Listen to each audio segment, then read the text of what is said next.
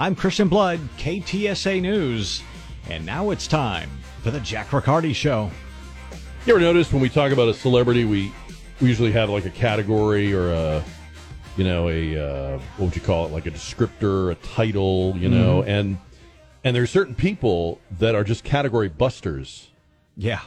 And I think Tina Turner is that kind of figure. I mean, there's the Tina Turner category. If you're going to have a category, there's just no one.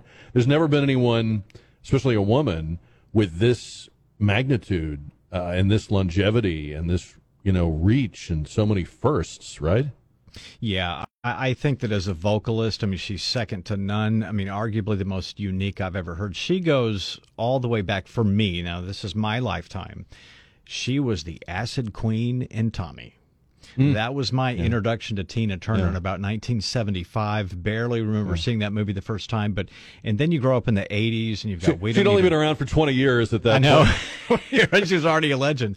But even in my lifetime, I mean, her biggest solo stuff was the 80s on a commercial level, and I was just today was one of those. That's one of those pieces of news that just hits you right in the gut. Like, where did that come from? Yeah. And I started listening to some of the hooks to put in the newscasts, and boy, what a loss, Jack! What a loss. Yeah. Speaking of that '80s comeback, which is what everybody will talk about today, regarding Tina Turner, who passed away in Switzerland at the age of 83. There's a really fascinating backstory to that album. The album that was her comeback was called Private Dancer, and it was released in right about this time of year in 1984. I think it was May, in fact. But anyway, she had, in the early 80s, she had started to come to light again. People like Rod Stewart and Mick Jagger became fans of hers. They wanted to perform with her. These were huge stars reaching out to someone who was not a star anymore and saying, just please come sing with me. And in fact, she opened for the Stones on their U.S. tour in, I think, 81, 82. And she had a kind of a minor hit with a cover of the Al Green song, Let's Stay Together. That would have been like probably early to mid-1983. And at that point, Capitol Records thought, there might be something here. We're going to have you do a solo album. She had 10 days, Christian, to get the songs, get the musicians, get in the studio. You know how albums, especially, landmark albums, are produced. A band could take a year. Especially back then. To do an album. And, and maybe work on it on and off and so forth. 10 days to put it together. Because they were not really, they didn't know. They just thought, well, maybe there's a little something to exploit here. They weren't thinking this will be one of the all-time, multi-platinum. I think it was like 5 or 6 or 7 times platinum. Yeah. Spawned all those hits that brought her back. What's Love Got to Do with It, and Private Dancer, and Better Be Good to Me, and we're all on that album. But 10 days. And then that got her into the Mad Max Beyond Thunderdome. Yes. I mean, she was so mainstream at that time. And even being a kid as I was, I kind of knew what she had done before, but what a career! Like you said, the beginning and then the drop off. I know she went through a lot with Ike, and then got back on her saddle. And I just think the music gods found a way of really rewarding her and all of us at the same time. Well said. Thank you. We'll be talking about her on and off this afternoon. Not just because she was famous, but because it's an incredible story of resilience and coming back, and people know, some of the stuff with Ike, but there's even more to tell, and we'll get into all of that as we go along here this afternoon, and you'll hear some of the greatest Tina Turner music ever on and off throughout our show. Also, today is the 1-year anniversary of Uvalde. Now, I vividly remember a year ago, and I'll just tell you this quick inside story. A year ago today, at KTSA, our company, the corporation that owns us, and they own radio stations all over the country, was having their big meeting, and they had it here. they're not headquartered here. They're headquartered in the Pacific Northwest, but they had the meeting here, and it meant that everybody in management was in that meeting at one end of the building. And the Uvalde story broke early afternoon, I want to say right after lunchtime. And we didn't know the specifics, and people were hopeful in the early going that it wouldn't be too bad. I say that, I know that sounds crazy, but in the early sketchy details, they were saying there might be a couple of injuries. 2 people had been transported to the hospital in San Antonio. We were hoping and praying that those 2 were the only 2. We now know, of course, differently. But it was really chaotic because we had to, you know, if you've ever been in a meeting at work, I mean, you can't disrupt the meeting, you can't break up the meeting. We had all we could do to pry people out of that meeting and tell them, hey, we got to get on this, and we were able to, and the news coverage was phenomenal, and our news director Dennis Foley and our executive producer Elaine Rodriguez and Don Cooper, the technical producer for this show, and everybody did an amazing job telling a really hard story to tell. I hear a lot of people say on this anniversary of Uvalde, never forget. I understand that slogan, but a lot of the people saying it forgot right away. I mean, let's be honest here, okay? If you're saying never forget, I would assume you mean never forget those little boys and girls. Never forget their smiles and their favorite milkshakes and their stuffed animals and the games they liked to play and the grades they were so proud of. But what we did as a country was we went right into a scream fest about guns and politics and which party's fault it was. So maybe on this 1-year anniversary, there could be some time for those children. I mean, I know their families remember them. I know people in Uvalde will never forget them. I know there's murals all over that town. And then I was thinking today about, remember the vivid, I mean, I don't have to say remember, I know you do. Remember the vivid imagery and the stories of the parents rolling up to the school and trying to get into the school and being confronted by the police, in some cases restrained by the police, and they wanted to get to the windows. They wanted to break the windows. They wanted to run to their children. And I think about those parents today, and I think their first impulse was to protect their children. Their first impulse was not to make a speech. Their first impulse was not to go to a gun show or gun store or gun manufacturer. Their first impulse was not to craft a bill. If we say we care about these children and we care about our children, then our first instinct, job one, should be protecting them wherever they are. Just as we do when they're in our keep, when they're in our home, when they're in our car, when you have to make a panic stop in the car. Every mom and dad does this. You reach over with your right hand and you instinctively hold back. Even though they've got a seatbelt on, you hold back your kid in the front seat. Everybody does it. Their first impulse should be our first impulse. This issue of shooting up schools should be met with the challenge of how do you protect kids in school, not how do you go and get people's guns, not how do you reinterpret the Second Amendment, not how do you run for office. We should be like those parents. That should be how we remember them, I think. We'll talk about that today. 210-599-5555. And I think he picked a bad day to launch his run for president in light of all the other news that's breaking out. But Governor Ron DeSantis is officially now a presidential candidate. We're going to talk about that and how you feel about that. I will tell you, I think of all the people that are running on the Republican side, in fact, I'll say it more unlimitedly. Of all the people running for president, Ron DeSantis is the one who I am most confident will be running again in 2028. I'm not saying that he's only doing this to get his feet wet or get some exposure or build a network, but I think however this winds up, whether it's Trump and he loses to Trump, or somebody else surprises us, or even perhaps that DeSantis himself wins this nomination, of all the people in this race, I think he'll be in the race in 4 years' time. He's a young guy, and you think about how old Biden and Trump are, and he's more than 30 years younger than they are.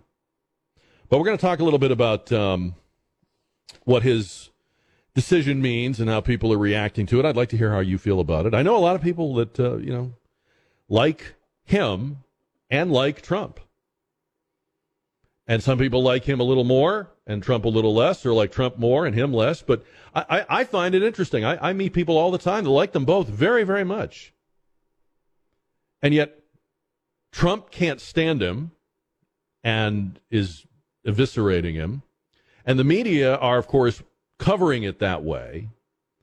But just logically, it makes sense to me that there are a lot of people who think both of them have attributes and both of them would do a lot of the same things and are tough enough to do a lot of the same things. So we'll talk about that.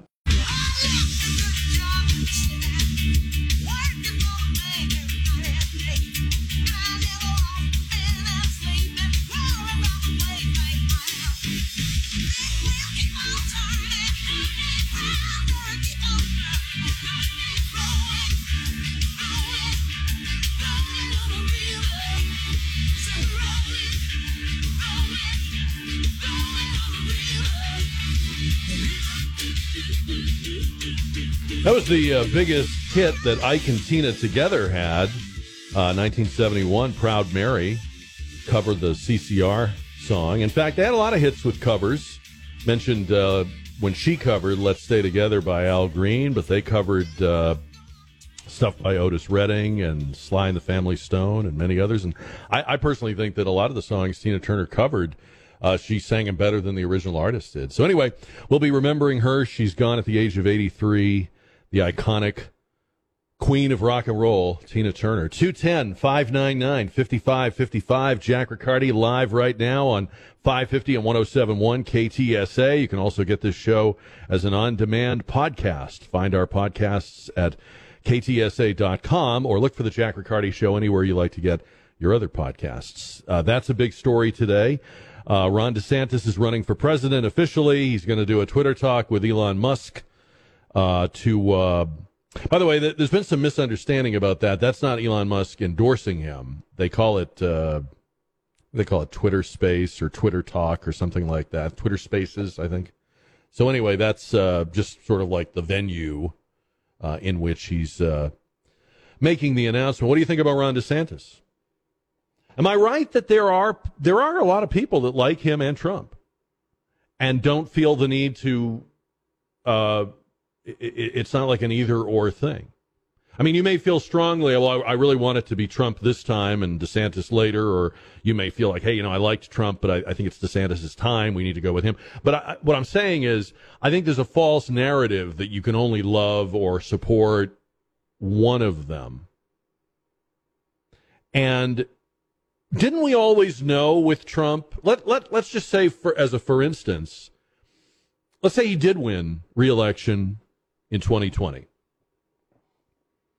At this point, his presidency would be winding down, and because you get two terms, and so we always knew that the work he did and the stuff that he injected into the Republican Party's bloodstream that finally gave them some backbone.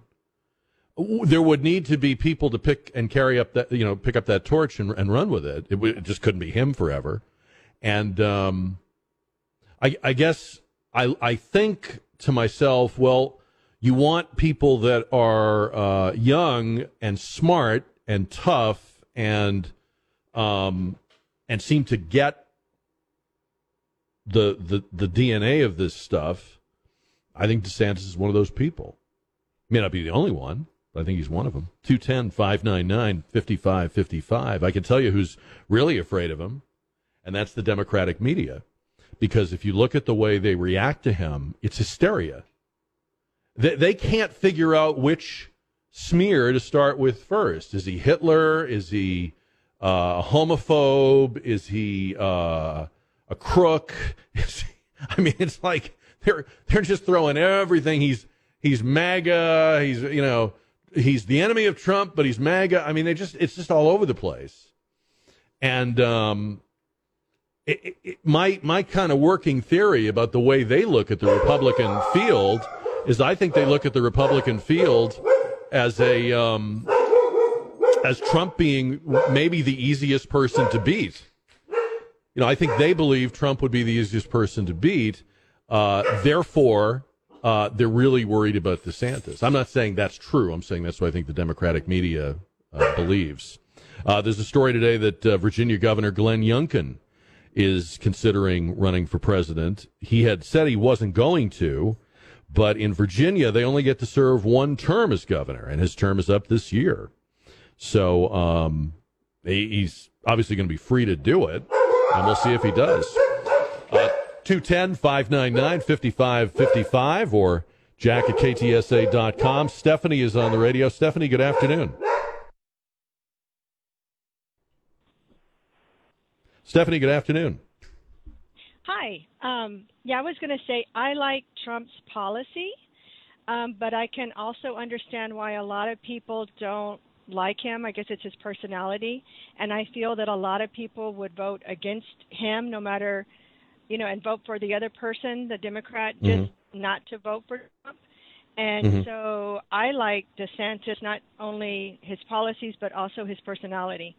So I kind of think if a Republican's going to get in the office, that it's more likely going to be DeSantis, because there's people that just cannot stand Trump, regardless of his policy, regardless how good he is for the country, they can't stand him. So I think DeSantis is going to be a good option. I feel like with Trump, there were people who couldn't admit that it was aesthetic, that, it wasn't that he had done something they didn't see the logic of.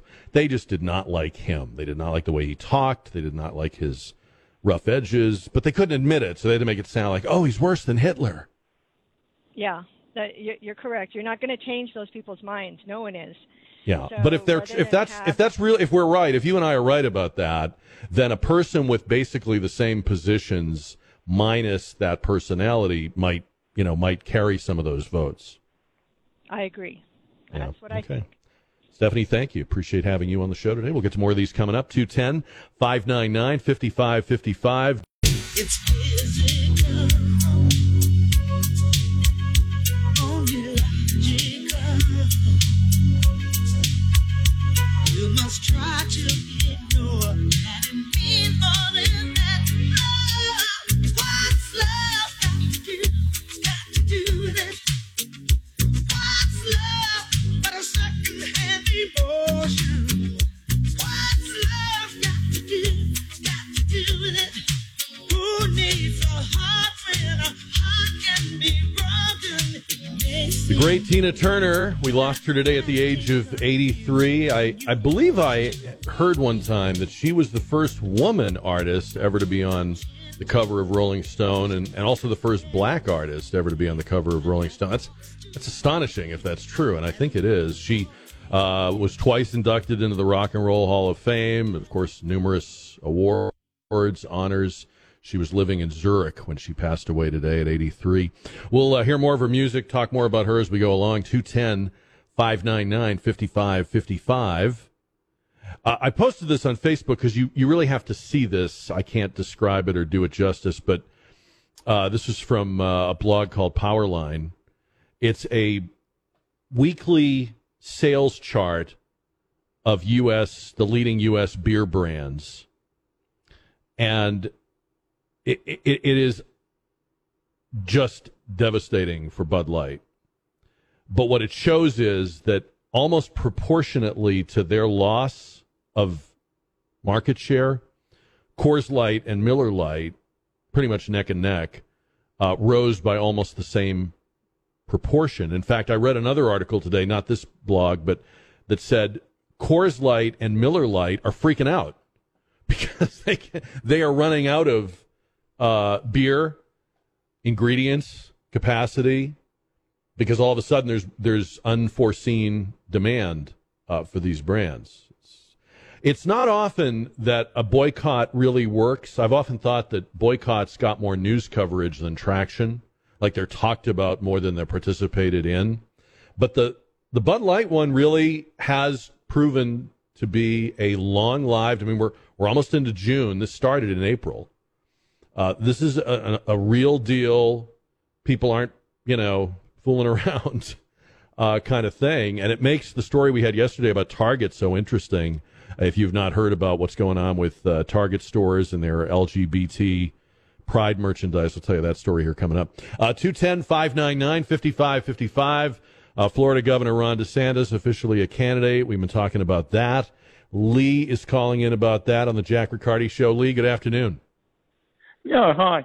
I appreciate you taking my call. I don't feel like we can fix these problems in 4 years. We need 12.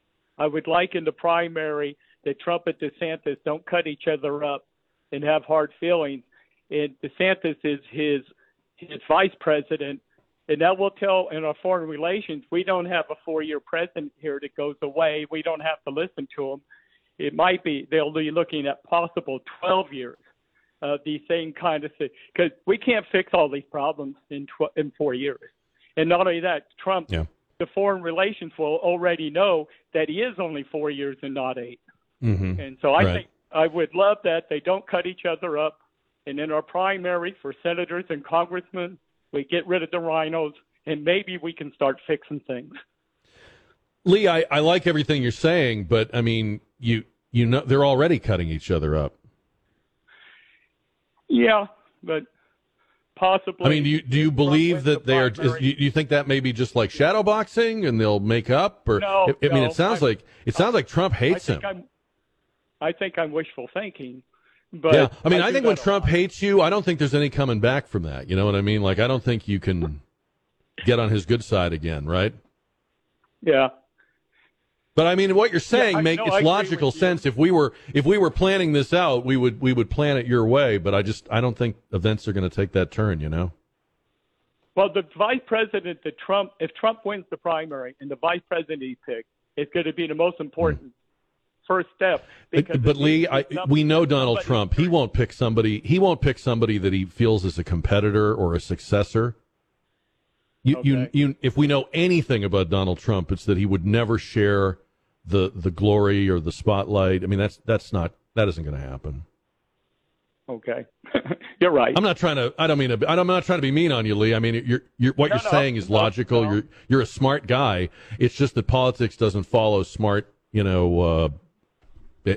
just choices. They don't make smart, rational choices. They go on emotion, and Trump is just a guy that likes to have all the spotlight. That's why he picked Mike Pence, a guy that practically blends into the wallpaper. And I think I don't know who he'll pick this time, but I would think it would probably not be. I don't think it'll be somebody that we would think of as the 8 years after Trump's 4, even though that makes sense. I agree with that. Suzanne is on the Jack Riccardi Show on KTSA. Hi, Suzanne. Hi, how are you? Good, thank you. How are you? I'm doing great. In regards to DeSantis, he's good. He is good, but he's not strong enough to bring us back from the mess that Biden's put us in. And I think he makes some rookie mistakes.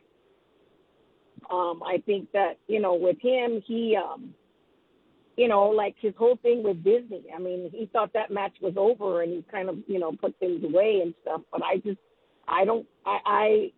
him and Trump would make a great team. But, I think that DeSantis is going to go after Trump with the last, things that have been brought up before. And I think, he's just not ready for that. He's kind of going off of what he's done, highlighting the state of Florida being the fastest growing state and everything. But when you say he's not ready, I mean, we've had people run for and be elected to president with less time in office than DeSantis has had. How is he not ready? Well, to me, I don't think he is ready to take on the problems that we have now. So he just isn't the right kind of guy? Is that what you're saying? He just isn't the right, he isn't the presidential timber? Yeah, okay. Not for right now. And at another time, maybe a couple of years back, yes, but we need not anymore. Something huge. Well, then let me ask you this, Suzanne, because the most you can get from Trump is 4 years. That's it. It's over. Then what? Do we have anybody else besides Trump? I think if Trump and DeSantis went on, Trump president, DeSantis vice president, we'd have the next 12 years solid because we would have Trump for 4, DeSantis take over, and then we'd get him for another. And that would clean us up. That would be great. But I don't. So then serving with Trump would make DeSantis more presidential, whereas right now you don't think he is, because you're saying you do want him to be president in the future. Yes, in the future, yes. But to bring us back from this slump, but not now. We need Trump. Okay, we need him right gotcha. now. We need somebody who's that strong and going to go at it like a vengeance. Mm-hmm. That's my opinion. I really think. But all right, thank you, Suzanne. Appreciate it. For him. Yes, sir. Have a good one. Oh, you will. Okay, thank you. I'm a little confused. Though, I got to say this. I'm going to say this, and I let the record flag the tape, as we used to say, Don Cooper. Our listeners may be right. Every caller believes it's going to be a Trump-DeSantis ticket, or it should be one. I have said this a million times. I'm going to stick with it. I'm going to go down with the ship. There's no way in hell those two will be on the ticket together. That is not happening. Not happening. And I'm not even saying it from the standpoint of, well, he said mean things, because look at Biden and Harris. I mean, Harris pretty much dressed up Joe Biden in a KKK outfit in the primary debates and was vicious. But that was a marriage of that was an arranged marriage of convenience. So I know that can happen, and it's happened many other times. I don't think that Trump would want on his ticket as big a star as DeSantis is. And my hunch about DeSantis is that he recognizes what our earlier caller, I think one of the first calls we took, said, that his appeal is to people that like the policies but not the aesthetic of Trump. Well, if that's true, then you can't join a ticket with Trump. Like you have to make sure people get that you're your own man and you are in your own lane, and a lot of the policies are the same, and you've got the same attitude toward the media. They suck and they're phonies, but you're doing it your own way. And so I don't think that ticket's going to happen. But I got to defer to the wisdom. It's rare that every caller says it and then it doesn't happen. So you guys are all saying that's the ticket, and maybe you're right. And I hope we'll remember that. Well, we will remember that if it happens, right? You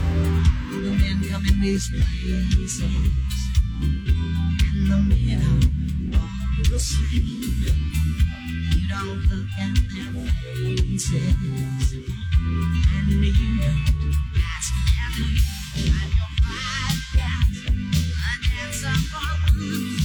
Do what you want me to do. I'm your private dancer for money. And any old music will do. All right, Jack Riccardi Show, and we're live here Monday through Friday from 4 to 7. You can jump into the show at 210-599-5555.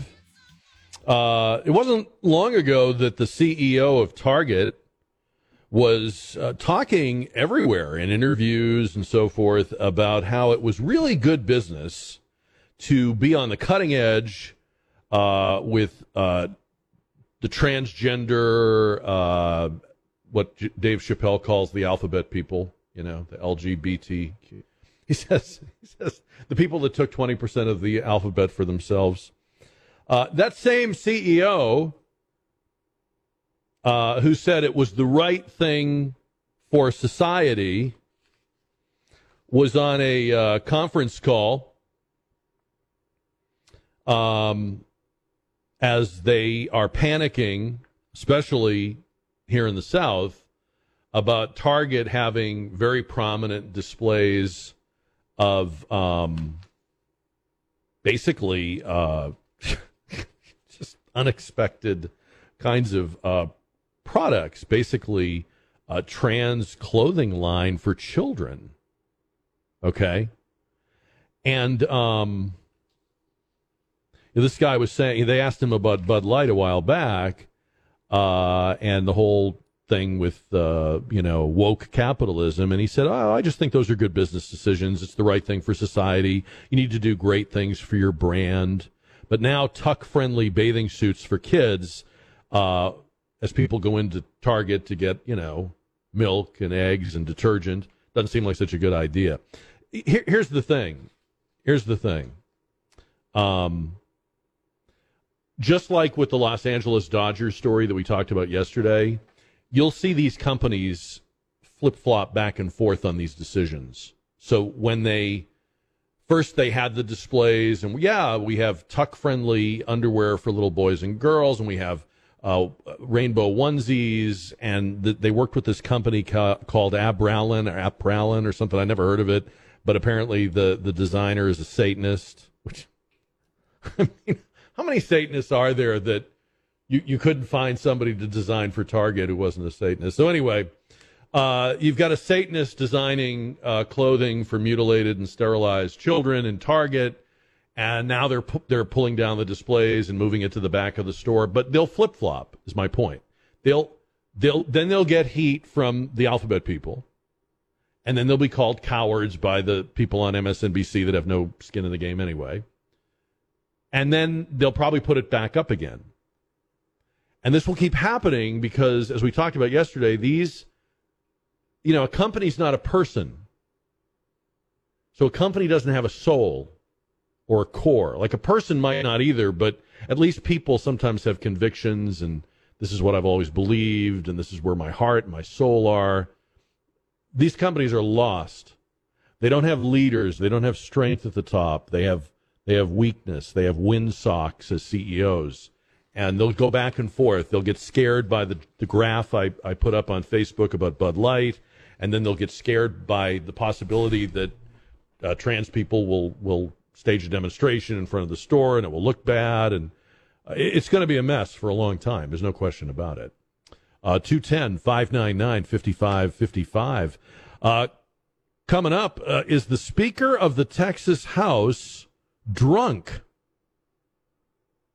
Ken Paxton thinks the Speaker of the House is drunk and he needs to resign.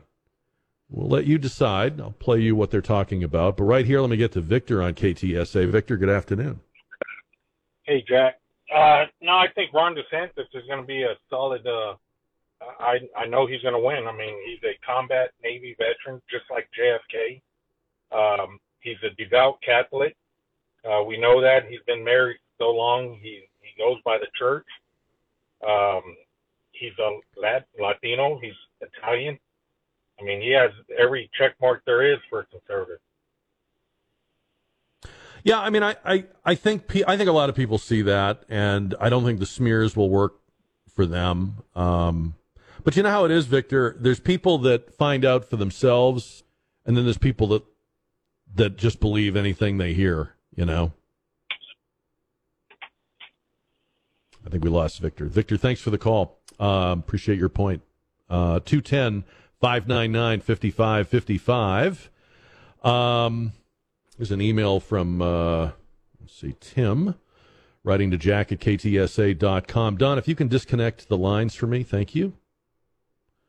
You know what? We'll just, we'll work on this phone thing a little bit here. We're having some issues.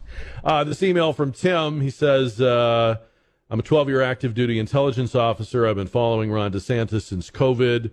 He has, without a doubt and without exception, demonstrated his conviction and capacity to lead this country.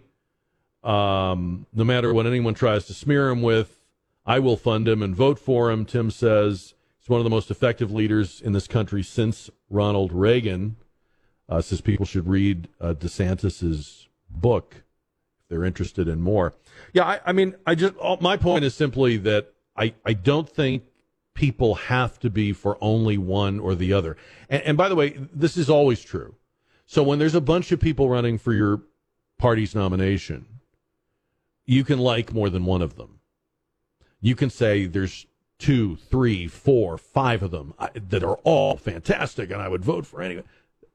The media want this to be 2 guys, death cage, death match, last man standing. And they want that because no matter who that is, if it was really mano a mano, they'd be all bloodied and cut to ribbons, and then Biden can go to Wilmington and stay there for the entire duration of the general election. But I just don't think it's going to work out that way. And in fact, I think that we're in for some surprises. You're in for some surprise poll numbers. You're in for some surprise entrances into this race. I don't think the field is complete. I'm going to apologize for the dog going a little bit crazy there a few minutes ago. We're in the middle of taking calls. I guess somebody knocked at the door. And that's the thing about dogs, Christian. They love us, right? They're totally loyal, man's best friend. Yep. She just gets a little too excited at the possibility that someone else might be coming over. One of these days. Apparently I'm not enough. Well, you're not. I'm here, but boy, whatever possibility, it could be anybody. It could be the Idaho, quad killer. I mean, the possibility that somebody else might be coming over. It's like, bring it on. Jack, you're like the news. If you're already there, See? it's kind of boring. It's what's now, it. what's next. That's it. That's how it is. So it's a little scary how fast you remember. We all remember like when we got our dog, like maybe you had him as a puppy or you got him from the dog pound. And we all have these heartwarming stories about when you bonded and you knew right away and they came up and they rubbed against your leg. But the flip side of that is they're awfully quick to become they make friends awfully fast. And the thing about that is that means you can lose them. Just got to really fast too. Just got to hold a piece of sausage. Or someone else does, Yeah, right. So I'm saying you could have an axe murderer at the front door, but boy, if he has a sausage, he's coming in. That's right. I want to play this for you and see what you think. Texas Attorney General Ken Paxton this week says the House Speaker, a guy named Dade Phelan, should resign because he was drunk while presiding over the House. Frankly, I feel like these people have been drunk for a long time. It seems to me like there must be a lot of drinking going on.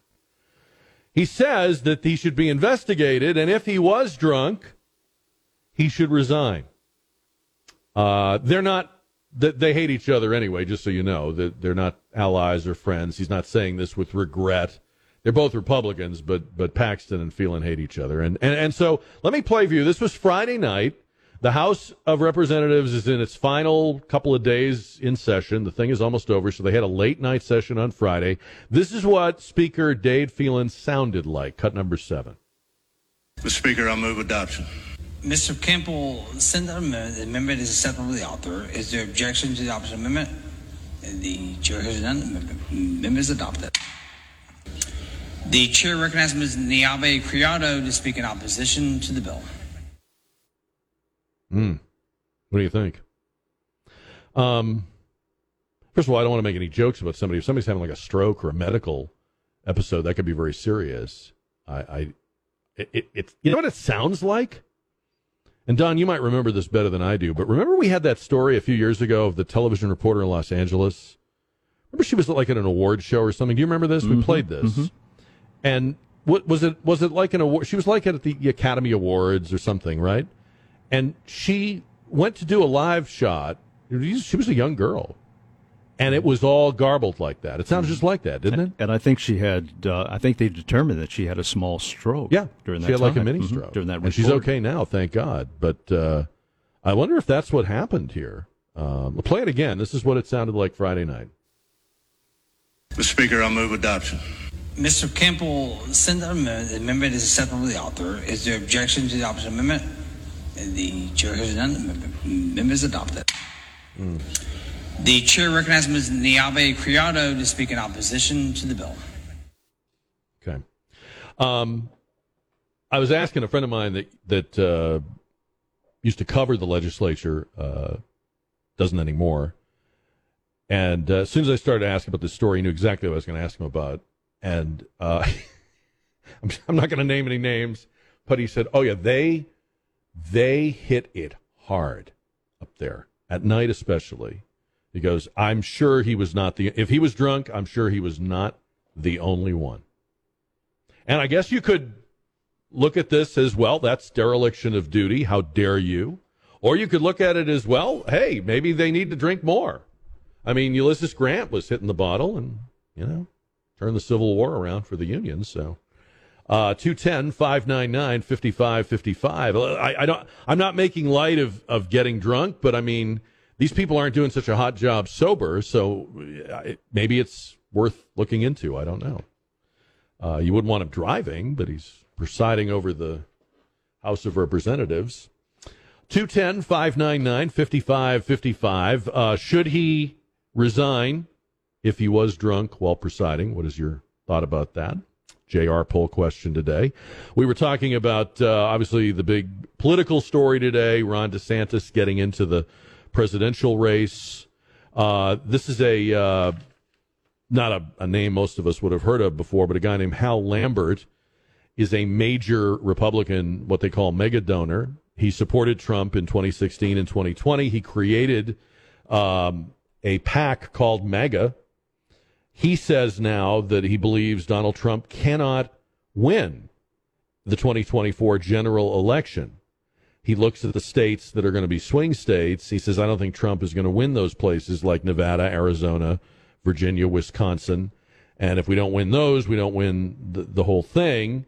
And so he has flipped his support to DeSantis. Of course, there's going to be a lot of that, and there'll be people, Trump will be able to point to people that he's flipped and all that. This is all very, very early. I would say that anyone that tells you, oh, it's over or Trump's way ahead is probably someone that wants it to be that way. And just ask yourself, why do they want it to be that way? So make up your own mind. Don't let the polls influence you or discourage you, because I think there's an awful lot of psychological warfare going on, more than usual with this one. Because if you're the left, Biden can really only win this thing by the Republicans somehow losing this thing. And so their quote-unquote analysis is always going to be not the outcome they most expect or the outcome that would be most logical for the Republicans, but they're always going to be kind of, shilling and nudging for the outcome they think would be most favorable to the president. Just saying. 210-599-5555. I feel a little weird saying this because it sounds like a conspiracy theory, but it is really becoming apparent. And I don't have a fully formed explanation for it. I know some people do. It is really becoming apparent that a staggering number of young Chinese men are coming across the southern border. In April alone, there were 3,200 of them. And you've heard Gordon Shang on our show before, an author and commentator. And he says, look, there are a lot of factors that would cause young people to flee China. They have no hope. They have a lot of issues. There's a lot of pessimism. Young people in China are very down on Chinese society and the Chinese regime. And it's not surprising to him that they would want to get out of there.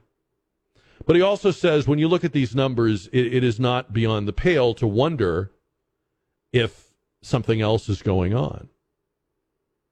And you can't generalize about all of them, but is it possible that buried in those numbers are people that are state actors?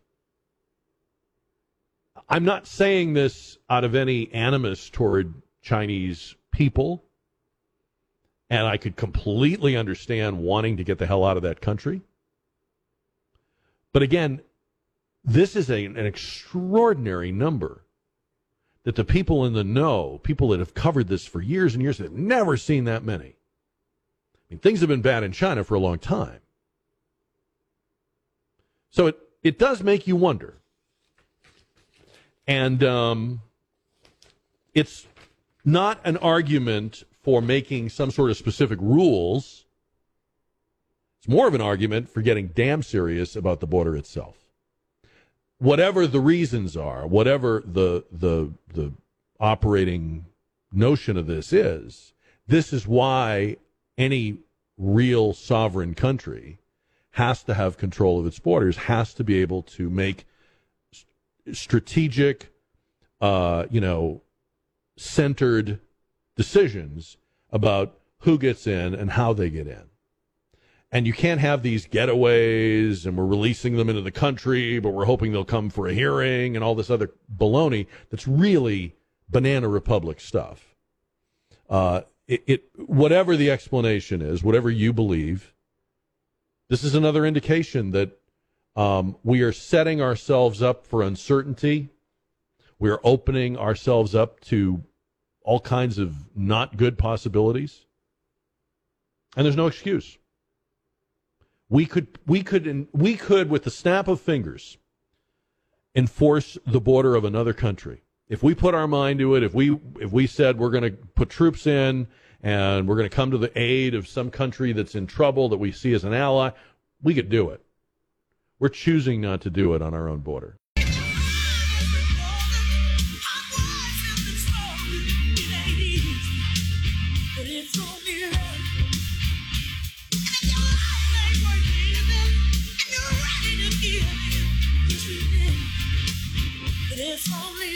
Say we lost Tina Turner today. She was 83 when she passed at her home in Switzerland. She became a Swiss citizen in her final years.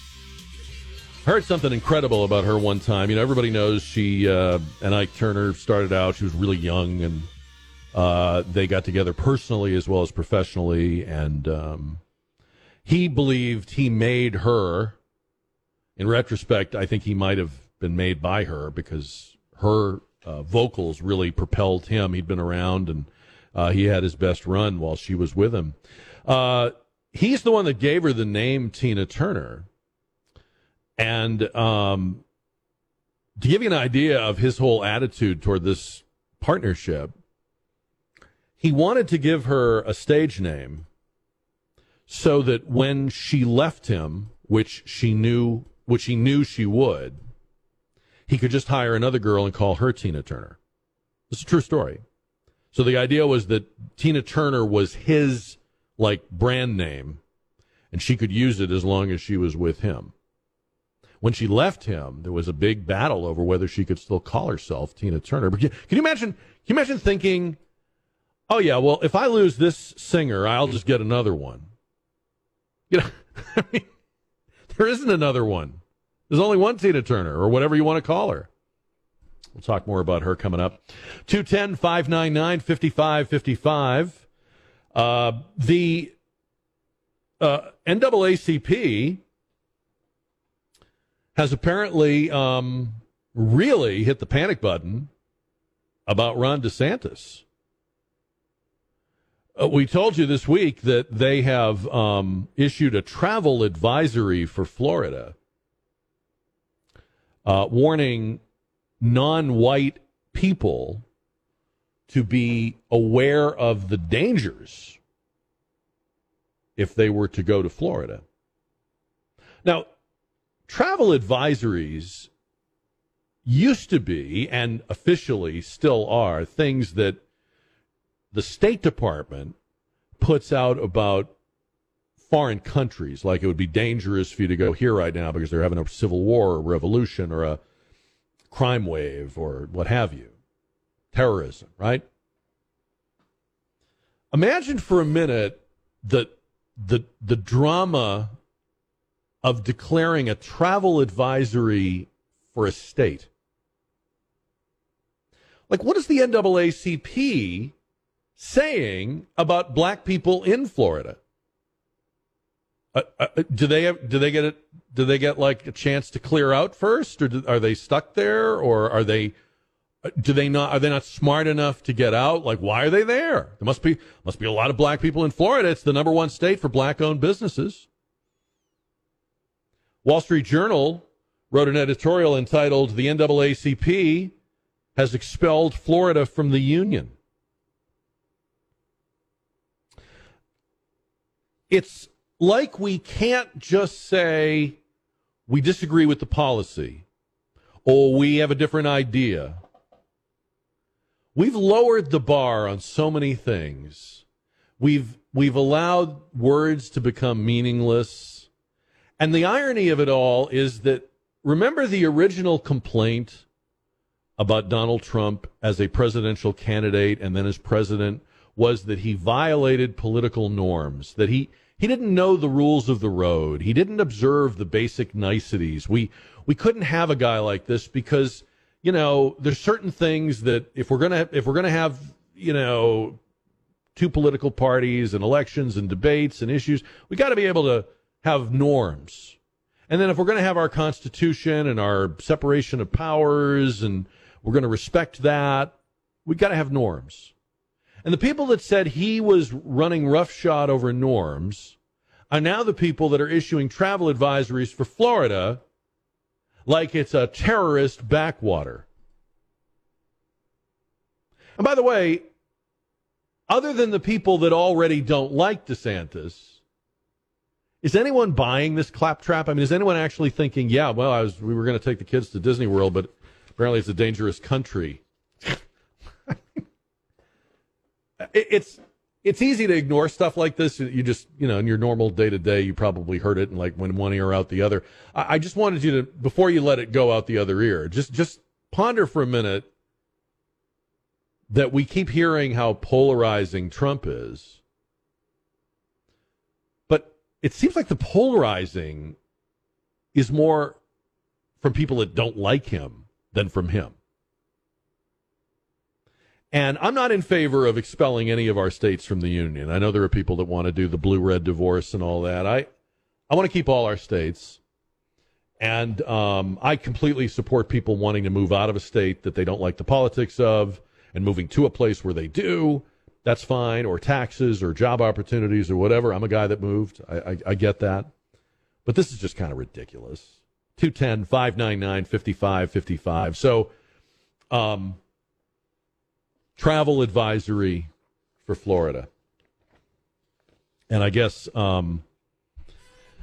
maybe Biden will have the Air Force do an airlift. Like we'll start flying in the C-130s and, you know, evacuating the people of color from Florida. That would be quite a visual. I say it jokingly, but who knows? Maybe they'll do it. Or maybe they won't because maybe they'll treat it like Afghanistan and everybody will just be stuck there.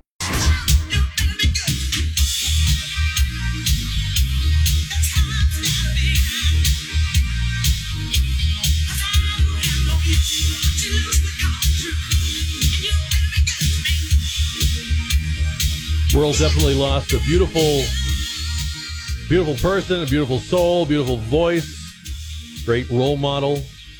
We'll talk more about Tina Turner coming up here on 550 and 107.1 KTSA. Jack Riccardi live right now on San Antonio's News Talk radio station.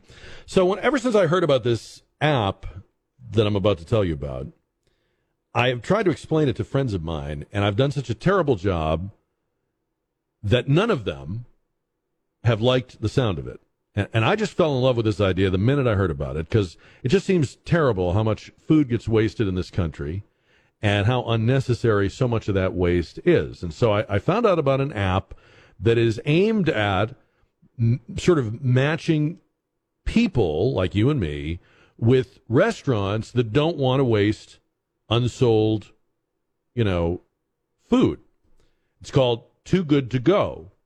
And we've got Allie Denberg, the head of strategy and planning for Too Good to Go on our KTSA Connecticut Quality Water Softeners newsmaker line. And Allie, I got to tell you, I'm trying, but I'm just not explaining it right, I guess. So I'm hoping you can help me out here Because when I talk to people about these surprise bags, as you guys call them, it doesn't sound good to my friends. They're a little worried about it. So explain how this works. Absolutely, yes. Thanks so much. So yeah, food waste is a big problem. 40% of food in the U.S. is wasted every year. Wow. So the Too Good To Go app, yeah, it's a huge number. And the app connects businesses who have surplus food with consumers who can buy surprise bags at 1/3 of the retail cost. So consumers can save on everything from baked goods to prepared foods and even grocery items with the app, which is free. And that basically the surprise bag concept, which you mentioned, means that local food businesses can take any food that they have left, at the end of the day, which would have been purchased at full price just minutes ago and is perfectly safe to eat, and they can put it in a bag, and then consumers can go pick that up, save the food from being wasted, and also save money while doing it. Now, the question I was getting from people was, why the surprise? Like, why can't I just go on the app and see that there's a chicken dinner waiting for me at such and such a restaurant? Yeah, it's a good question. And I think the reality is with food waste, it's really unpredictable for businesses. If they could predict what they would have left every day, then they would just order less and know exactly what to purchase, right? So they don't know exactly what they're going to have every day. It could be a little bit different. So that's why it's a surprise. But if you know which store you're picking up from, you might have a sense of the type of food you might get. And we also have descriptions in the app. So, for example, if you go to Tiff's Treats, which is one of our partners, it's a cookie place, and you're going to get cookies there. So you can get some sort of sense of what you might be able to pick up. But the surprise element is to ensure that we can save any food the business has. And we do see that a lot of people actually like the kind of mystery element, and it makes it kind of fun and novel as well. See, I guess I'm a lot more adventurous than my friends, because I was like, if it's a place I like, there's not, no matter what's in there, I'm going to be happy with it. But they're like, well, I don't know if maybe I don't eat that, or I'm like, hey, come on, it's $5, $6. I mean, how wrong can you go? Yeah, no, exactly. I mean, I think personally, I use the app all the time to save food near me, and I find that sometimes I'll get things in the surprise bags that maybe I wouldn't have purchased at full price, but I actually can try new things from that store, and sometimes I'll then go back and want to buy it. So I have the app. I have not yet bought a surprise bag. I'm going to, but one of the things I like is when you download it and you install it, and you allow the app to see where you are.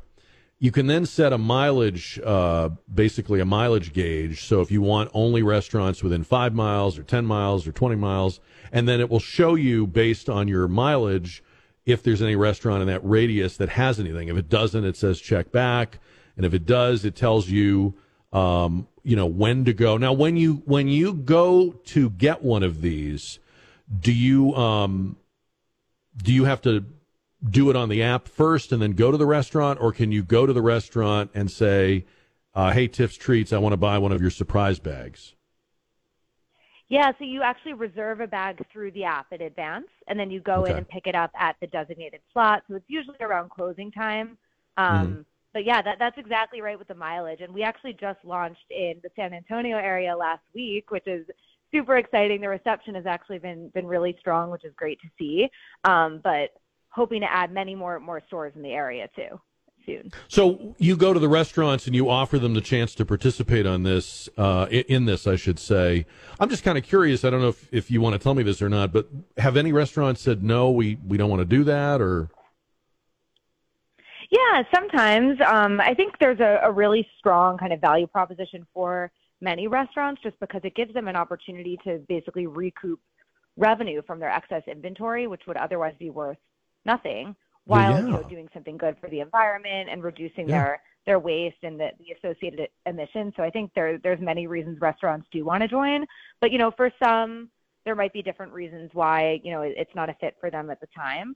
But it's definitely our goal for every food business to be able to participate so that they can get to zero waste.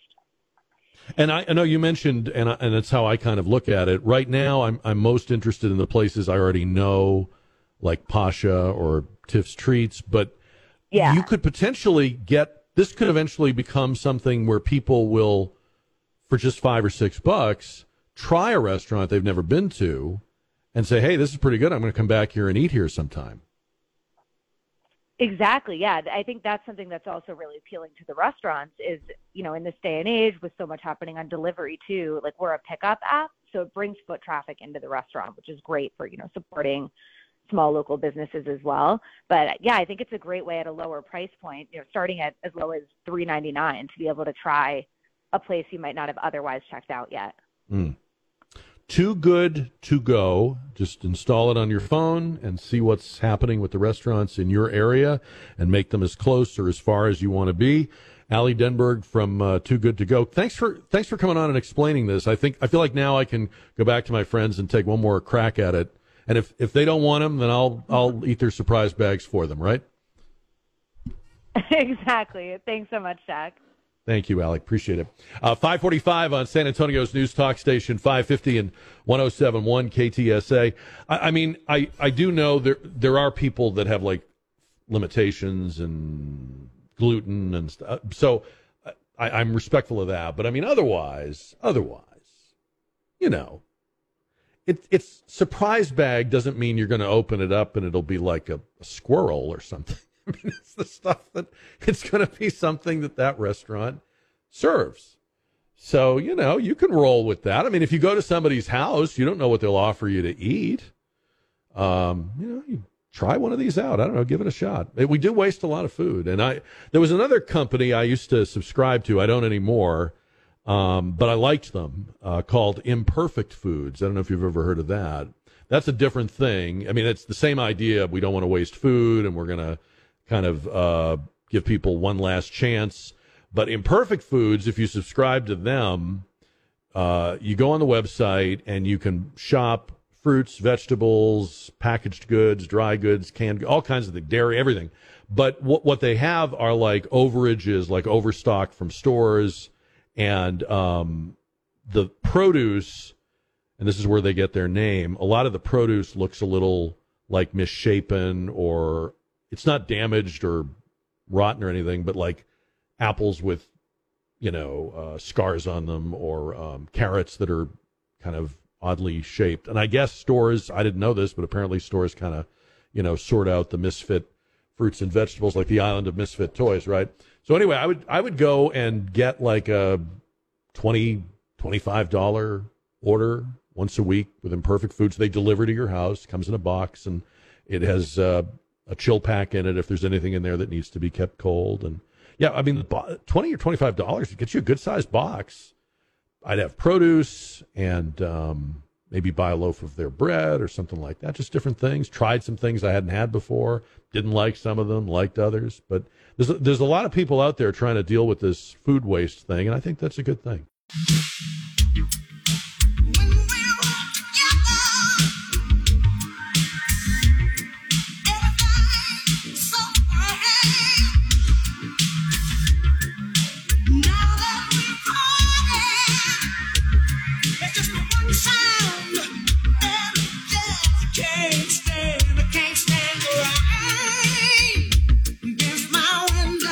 That's one of my personal favorites. I do love that. Rest in peace, Tina Turner. 210-599-5555 will get you in here. Jack Riccardi on KTSA. Shakespeare wrote it in Hamlet. The lady doth protest too much, right? And it seems like when anyone in a particular community or industry is really insisting that you should trust them, that you should totally trust them, that you can absolutely, positively trust, that's when you have to be really careful, right? The other day, the Secretary of Education in the Biden administration, Miguel Cardona, tweeted out, "Teachers know what is best for their kids because they are with them every day. We must trust teachers." Teachers know what is best for their kids because they are with them every day. We must trust teachers. There was a time when you wouldn't have said that, because people simply did trust teachers. It's kind of a weird thing to say right now, isn't it? I mean, why must we trust them? Shouldn't our trust be earned? Is our trust being earned? And I would ask teachers, are you actually in charge of your classroom and what you teach and what kids are learning and how they're learning it? Because I already know the answer, but it's a weird thing to say.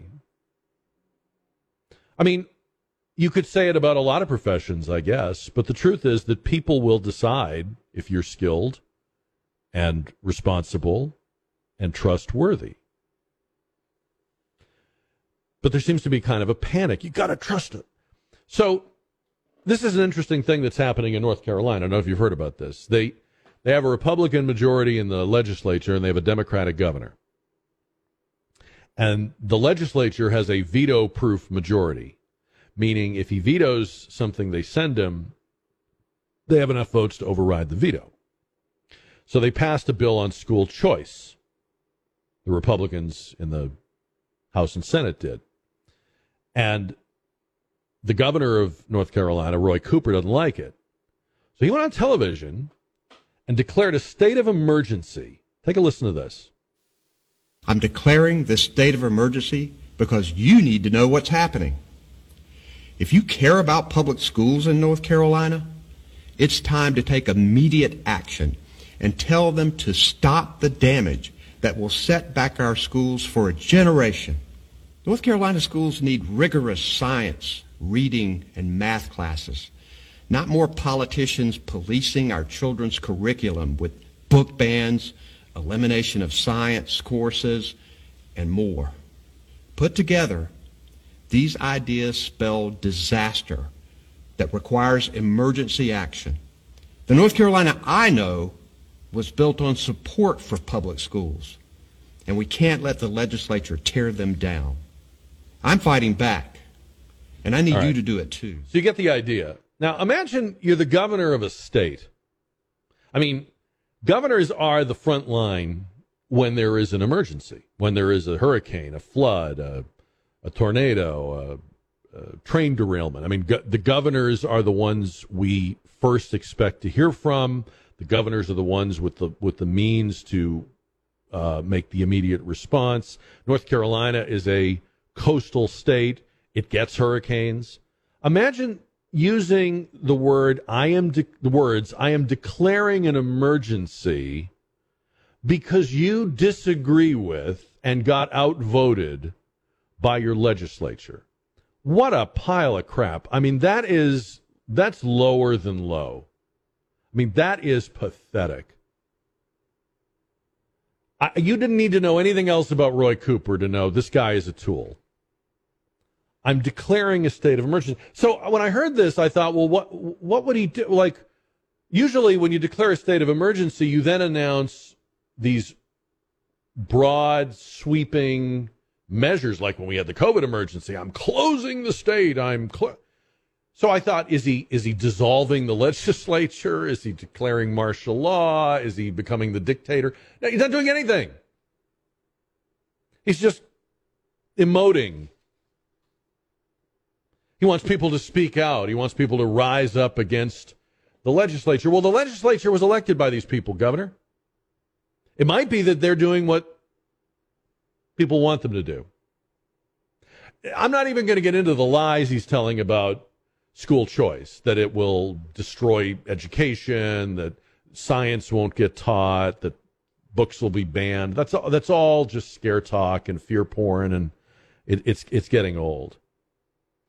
The ultimate irony of Mr. State of Emergency is he gave this whole long speech of impassioned defense of the public schools in North Carolina. It's not the state I know. He sends his kids to private school.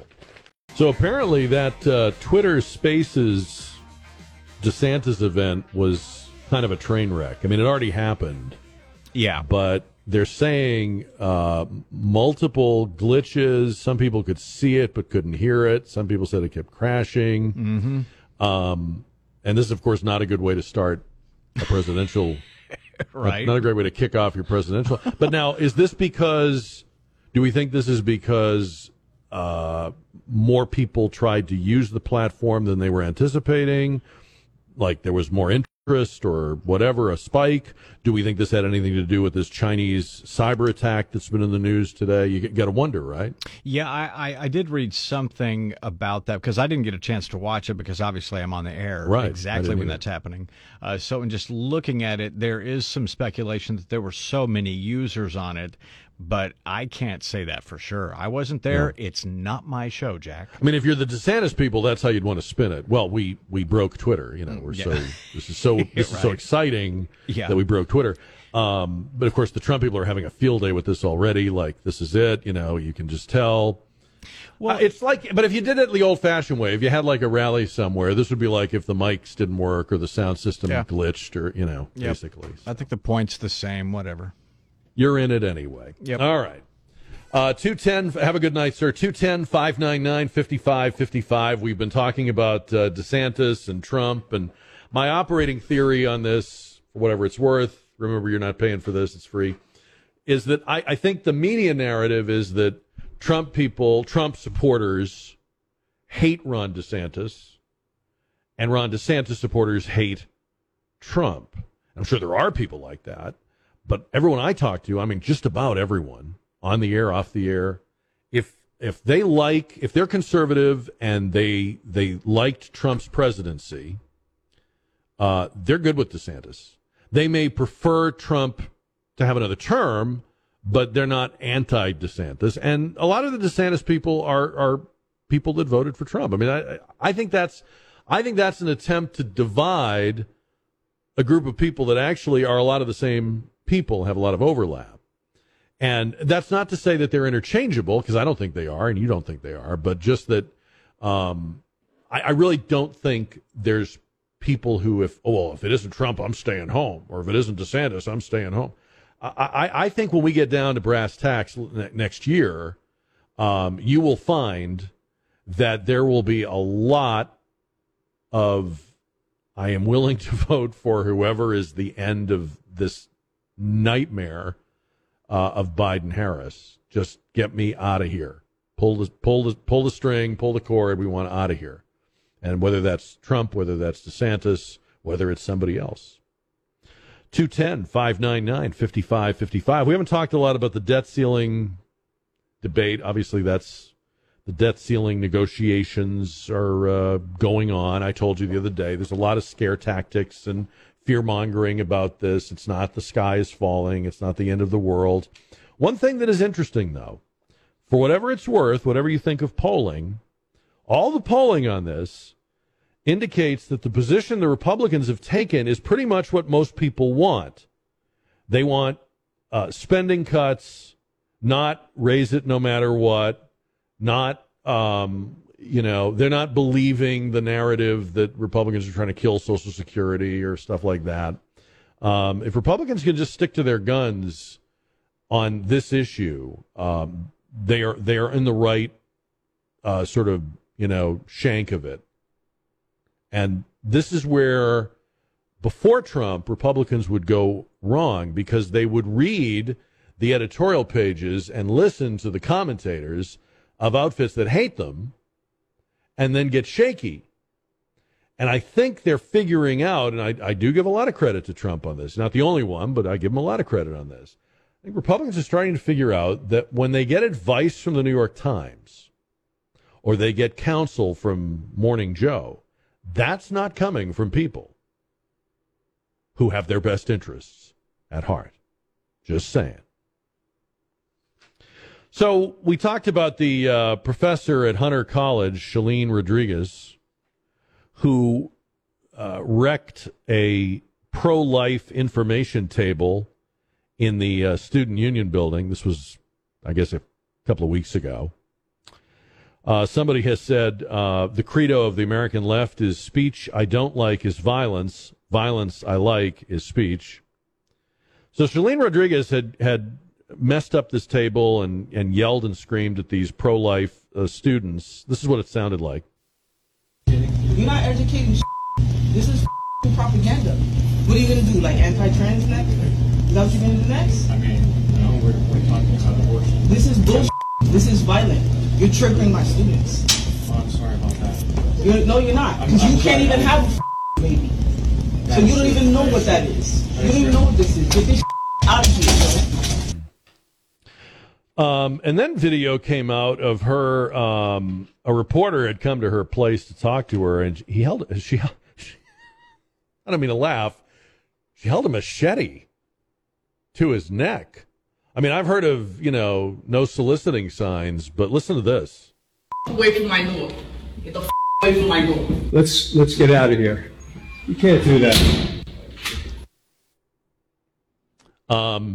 The news today is that Hunter College has fired adjunct professor Shalene Rodriguez. I have to wonder, was it the machete? Like, were they okay with her hassling students and, the profanity-laced tirade and sweeping their literature onto the floor? And that I guess was okay. The machete was too much. It was a machete too far, as the saying goes. There is a lot of truth to that saying. Speech I don't like is violence. Violence I like is speech. It's become very commonplace. Like, you'll hear the squad members say this a lot. If such and such a bill doesn't pass, or if Biden doesn't do this, that, or the other, there'll be violence in the streets. It's a very routine thing to say now. And they don't say it with like chagrin or, oh my gosh, let's not have any violence in the streets. They say it like that's our next step.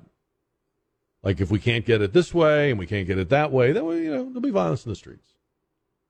Now, maybe you interpret it differently, but that's what it sounds like to me, and I think that's what it will sound like to a lot of people. And I think it's okay as long as people keep hearing this.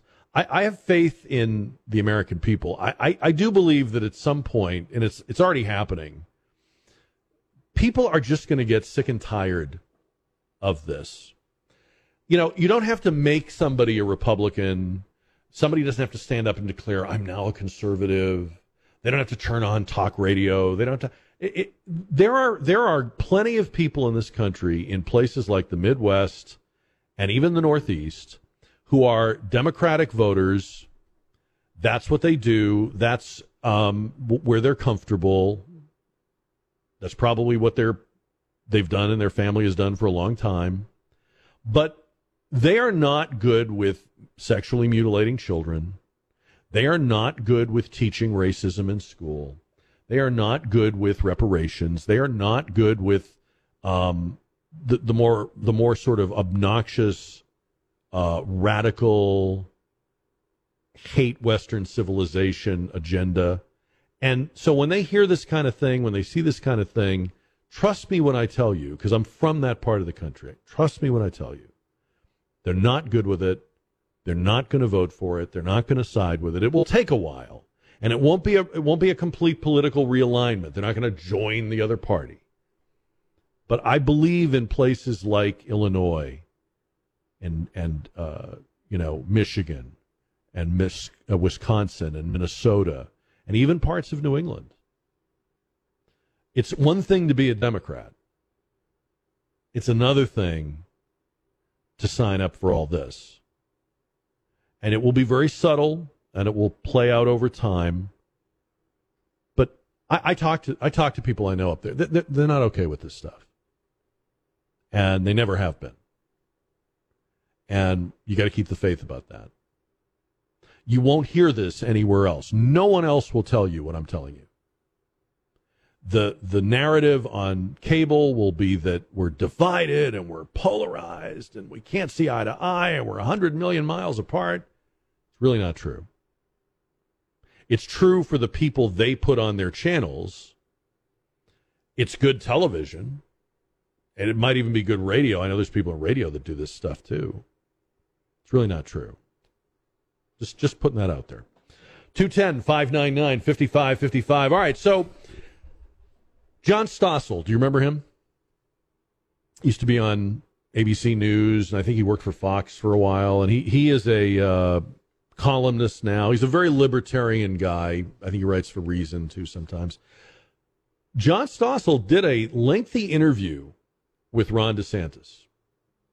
And I was curious, because he's an independent guy, Stossel. He doesn't line up with the political parties or put labels on himself. If I was to call him anything, I might call him kind of libertarian. Tell you what he thought of DeSantis. It's very interesting.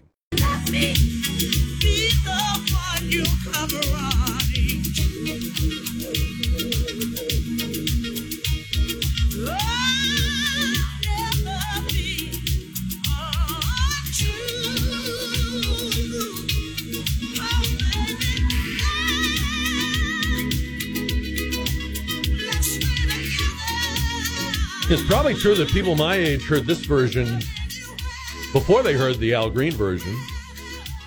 Pretty damn good cover by Tina Turner.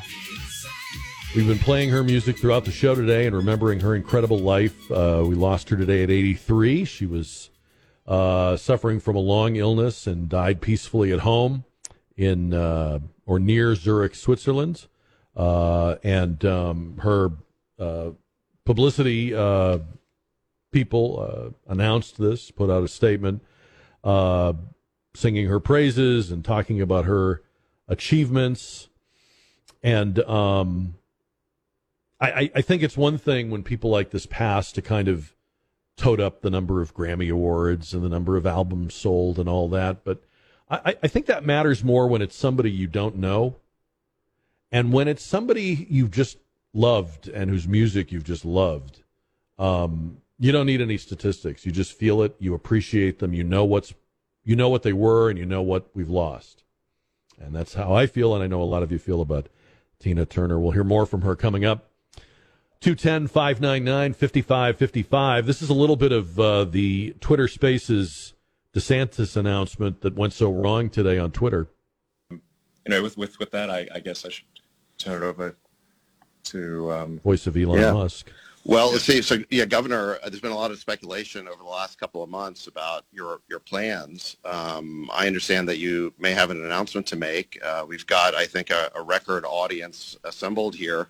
Probably the biggest room that's probably ever been assembled online. What would you like to tell them?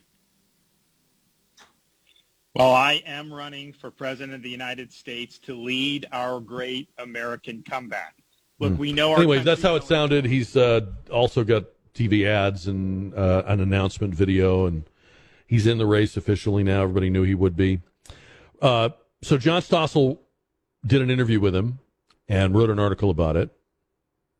And I found this very interesting. Let me just share the high points. They talked about the COVID period and why DeSantis made the choices and the decisions he made, and that he didn't worry about the daily news cycle. He tried to do what was right, and that worked well for Floridians. And then he talked to DeSantis about banning mask mandates,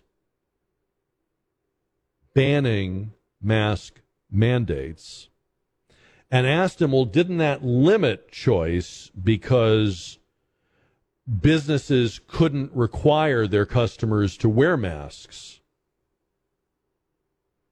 And Stossel asks him, if it's my business and I'm scared of COVID, why can't I mandate masks in my business? To which DeSantis replies, you do have freedom to choose, but so do individuals. To which Stossel replies, but people who own businesses are also individuals. And then they talked about school choice. And again, it was sort of the same thing. DeSantis' position on these issues is we reject fear and we look at evidence-based solutions. So we took an evidence-based approach to COVID. We took an evidence-based approach to school choice.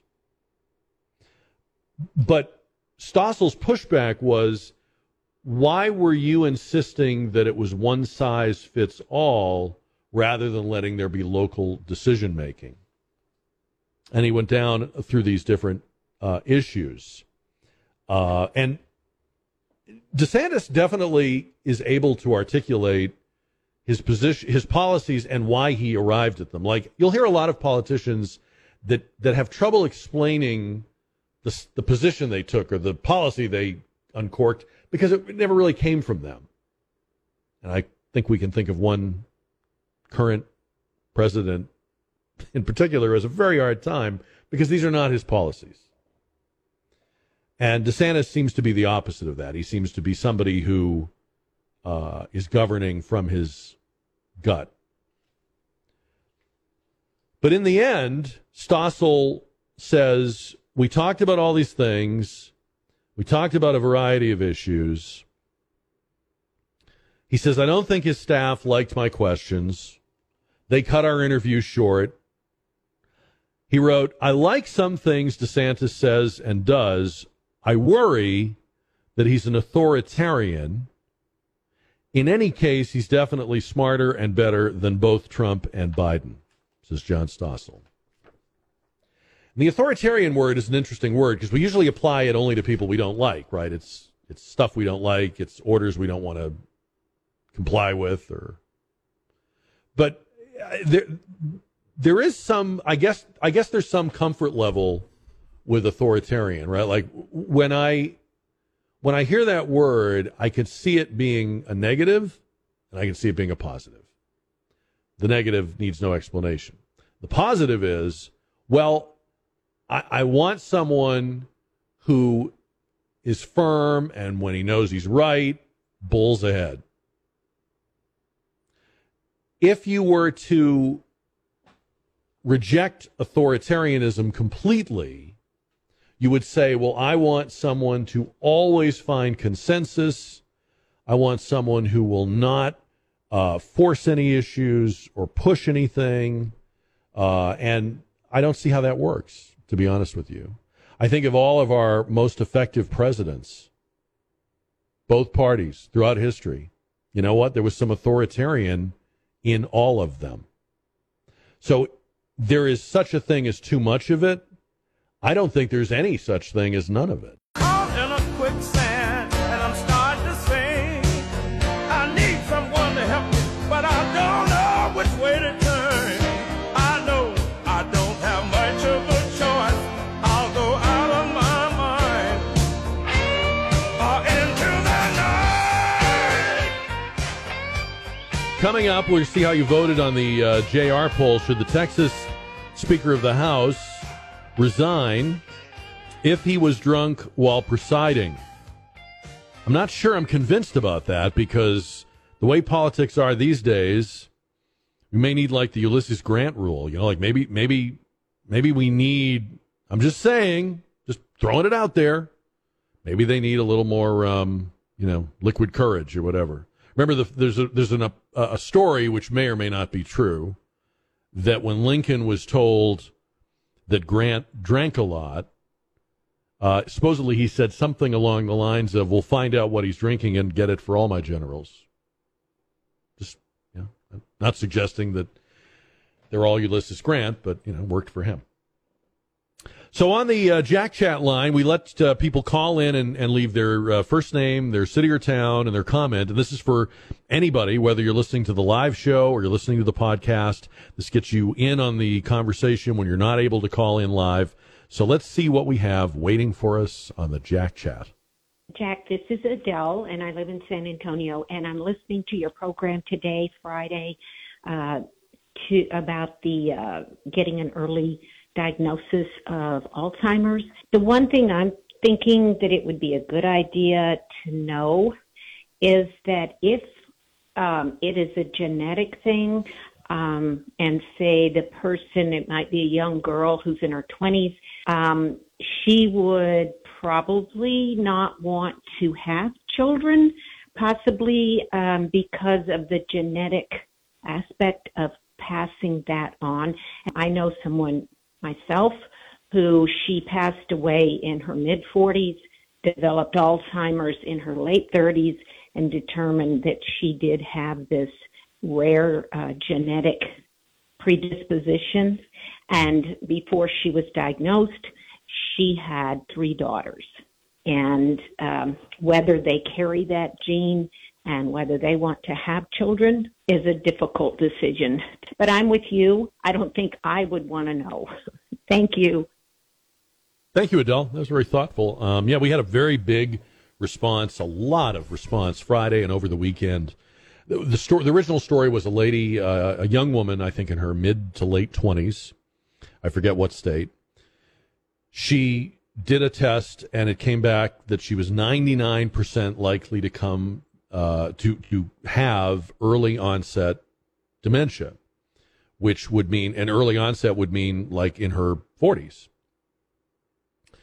And so we were asking the question, would you want to know, or would you rather just live your best life and be as healthy as you can be? And obviously, you can know you are genetically predisposed to something. You can know that you have a high percentage likelihood of getting it. It's not certain. And the variable, and this is what Adele made me think about, the thing they can't tell you when they give you those test results is what will happen in medical research. So for all we know, 5 minutes from now, there'll be a breakthrough on that particular form of dementia or whatever the genetic disposition you are found to have. I would disagree with saying, okay, I'm young and I'm starting a family. I was going to start a family, but now I'm not going to because I took this genetic test. I have to be honest. I'm not in that situation. I've already had my family, but I would not do that. I hope people will not do that. That would make me sad that somebody that wanted to be a mom or dad would go, oh, I'm not going to do it. I took a test. If that's how we use this technology, we may be in some serious trouble. That's just my thought. Let's see what's next on the Jack Chat. Hey, Jack. I am optimistic about the Republicans in 2024 simply because DeSantis and now Scott are going to have to separate themselves from Trump in order to win. And I make that distinction because both of them seem to have Trump-like approaches to federal government. And when I think back to the 2022 midterms, it seems like the Republicans only had 2 strategies. One, I'm a Trump Republican, vote for me, or I'm not a Trump Republican, vote for me. And that was it. Nobody mentioned any of the successes that occurred during Trump's presidency that Congress, and many of them, had a great deal to do with. And so I'm hopeful that his personality will not be on the ballot, which is where the Republicans put it in 2022. And I'm thinking that with DeSantis and with Scott, it will not be during the primaries and then during the general election. Thanks, Jack. All right. Yeah, no, that's an interesting thought. We were talking earlier about this notion that the Republican Party is composed entirely of people, almost like it's sects of a religion. You know, I really don't think most people, and certainly I can tell you with confidence, 99+% of the people I know and speak with off the air, on the air, are much more about the ideas than the carrier. They may think candidate A would be better at this than candidate B, or vice versa, but I don't find that artificial all in for Trump, the hell with the rest of them, or anybody but Trump thinking. I don't find that very much. I don't think that's as prevalent as they would have you believe. Just a thought. Another one on the Jack Chat line. Good evening, Jack. This is Charlie Hurriega. I'm from Candalia, Texas. Well, myself, I'm 30 years old, and I just like to weigh in because I've personally listened to AM exclusively outside of my CD player.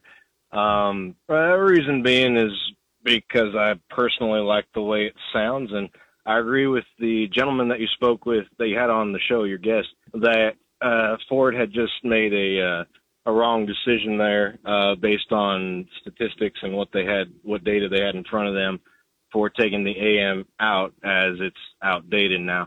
I guess they would probably I'm just going to say this, I think they're like 30 years ahead of their decision because of folks like Joe Rogan and then all the other podcasts out there, like your guest was saying, the mediums are going to switch over. And folks like myself and folks older than me and whatever else are going to fade out, and I see that happening. But it's just going to take more time for us to get older, I guess, before they fade it out entirely and before the mediums switch over. That's my 2 cents. But thank you, Jack. Amazing show, and glad to be a listener. Thank you. Thank you, Charlie. You can hit the Jack Chat line anytime during the show, after the show, when you're listening to a podcast and something occurs to you. 210-599-5550, 210-599-5550. Please leave your first name, your city or town, and your comment. We've had to discard some pretty good comments because there was no name on them. So make sure you do that, and it prompts you to do that when you call the number. When I was listening to that particular voicemail, the one thing that stood out to me, I don't know if you caught this or not, was his age. He said he was 30 years old, and I'm thinking, are there many 30-year-old persons listening to AM radio in this day and time? No, there are not, but we have all of them. No, I don't know that. But it was an interesting comment because you're right. I mean, that's pretty rare, actually. In fact, chances are, if you're under a certain age, even just sort of using radios is not something you're used to doing because you just get your audio, whatever it is, spoken word, sports, music, through other sources and other places. So that was unusual in a number of ways. But the conversation we had with Mike Harrison yesterday, which I loved, was about the fact that what really matters to people is what's in their ear. And if it's relevant, and if it's friendly, and if it's uplifting, and it's nourishing to the mind or nourishing to the soul, I don't think people are all that hung up on how they get it. As much I really don't think people walk around saying, I'm a radio listener, I'm an FM listener, I'm an AM listener, people will sometimes mention the platform they use, or you can ask them and they'll tell you, but most of the time people are reacting to the content. And I think if you get the content right, you can be in a lot of places, and you can, and people will find you. And I'm evidence of that. I'm proof of that. I've been all over the schedule on this radio station, but I think there are people that found they liked this, and they've followed it, whether it was nights, middays, mornings, afternoons, and not just me, but I mean, that's just one example. It's what you do, not where you do it and how you do it.